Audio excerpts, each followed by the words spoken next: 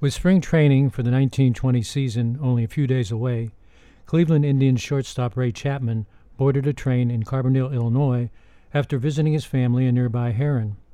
As he waved goodbye and headed to the Indians training camp in New Orleans, Chapman had already decided to retire from baseball after the 1920 season. Only 29 years old and still in his prime as a major leaguer, Chapman had promised his wife Kathleen that he would leave baseball to work for his father-in-law, Cleveland oil millionaire Martin B. Daly. But Chapman wanted to play one last season to help his close friend, player-manager, and future Hall of Famer Tris Speaker win a world championship. He also wanted to fulfill his own dream of playing in a World Series. By the 1920 season, Chapman, described by the Cleveland Press as the boy wonder when he first broke in with the Indians, had become one of the American League's best shortstops. He was a steady 300 hitter and an excellent fielder. He'd also become one of the most popular players in the game. When he married socialite Kathleen Daly on October 29, 1919, Cleveland newspapers described the wedding as a social event of the year and a happy conclusion to the romance of the baseball diamond. By mid-August, Chapman's final season in Cleveland appeared to be heading for a storybook ending. The Indians held the lead over the Yankees and the White Sox in a close pennant race, and his wife Kathleen was expecting the couple's first child in February. But in the top of the fifth inning, in a critical game played at the Polo Grounds between the Indians and the Yankees, Chapman's storybook season came to an end on one fatal pitch. Yankee pitcher Carl Mays, who had a freakish submarine delivery and a nasty reputation for throwing at hitters, threw a pitch that sailed up and in to the right-hand hitting Chapman and struck him on the side of his head. The ball hit Chapman's head with such force that it bounced back to Mays, who fielded the ball and threw it to first base because he thought the pitch had struck Chapman's bat. August 16th, 1920. It was a very hot, muggy day. It's been described a little cloudy, and perhaps Chapman didn't see the ball coming. Carl even went before the district attorney and was completely exonerated of any purposeful act. But the baseball league in itself never really came around to that conclusion. Ty Cobb campaigned to have Mays banned from baseball, but Mays went on to pitch another 9 years.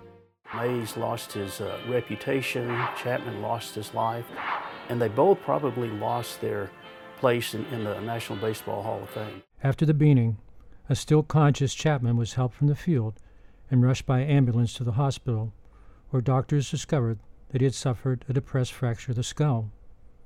After emergency surgery to relieve pressure on his brain, Chapman's condition seemed to stabilize, but he worsened during the night and died on August 17th at 4:40 a.m. Baseball items always pepper Chapman's grave, most left by unknown persons quietly honoring memory of the Cleveland shortstop. The baseball items change? Yeah, they do. They do. And it's nothing that our grounds crew does. We just really feel that someone leaves something at the monument and comes back and picks it up. When Raymond Chapman died from that baseball pitch, baseball fans donated money to cover funeral costs and to buy this monument. Mysteriously, money still appears at Raymond Chapman's monument. Baseball still celebrates the life of Raymond Chapman. The money now helps fund the Lakeview Cemetery Foundation, helping charities. After Chapman's tragic death, a heartbroken but inspired Indians team, led by Tris Speaker and new shortstop and future Hall of Famer Joe Sewell, went on to win the American League pennant and defeat the Brooklyn Dodgers in the World Series for Cleveland's first Major League Baseball championship. The Indians wouldn't win another World Series until 1948. Ray Chapman's daughter, named Ray Marie, was born on February 27, 1921. Several years later, Kathleen Chapman, who never completely recovered from her husband's death, died after poisoning herself. The family insisted that the poisoning was accidental, but the coroner ruled the death a suicide. When Ray Chapman returned to Herrin after his early success, he was treated like a hero and given the honorary appointment as sidewalk inspector. He jokingly declared, "Guess I'll be mayor of Herrin when I grow up." In the fabled history of baseball, Chapman has never grown up.